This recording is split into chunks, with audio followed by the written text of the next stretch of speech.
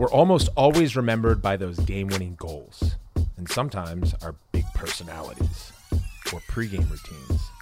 Maybe the almost career-threatening moment of injury and defeat, though those inevitably become our calling cards. This and the exact moment when you were given your first stick, that moment of discovery.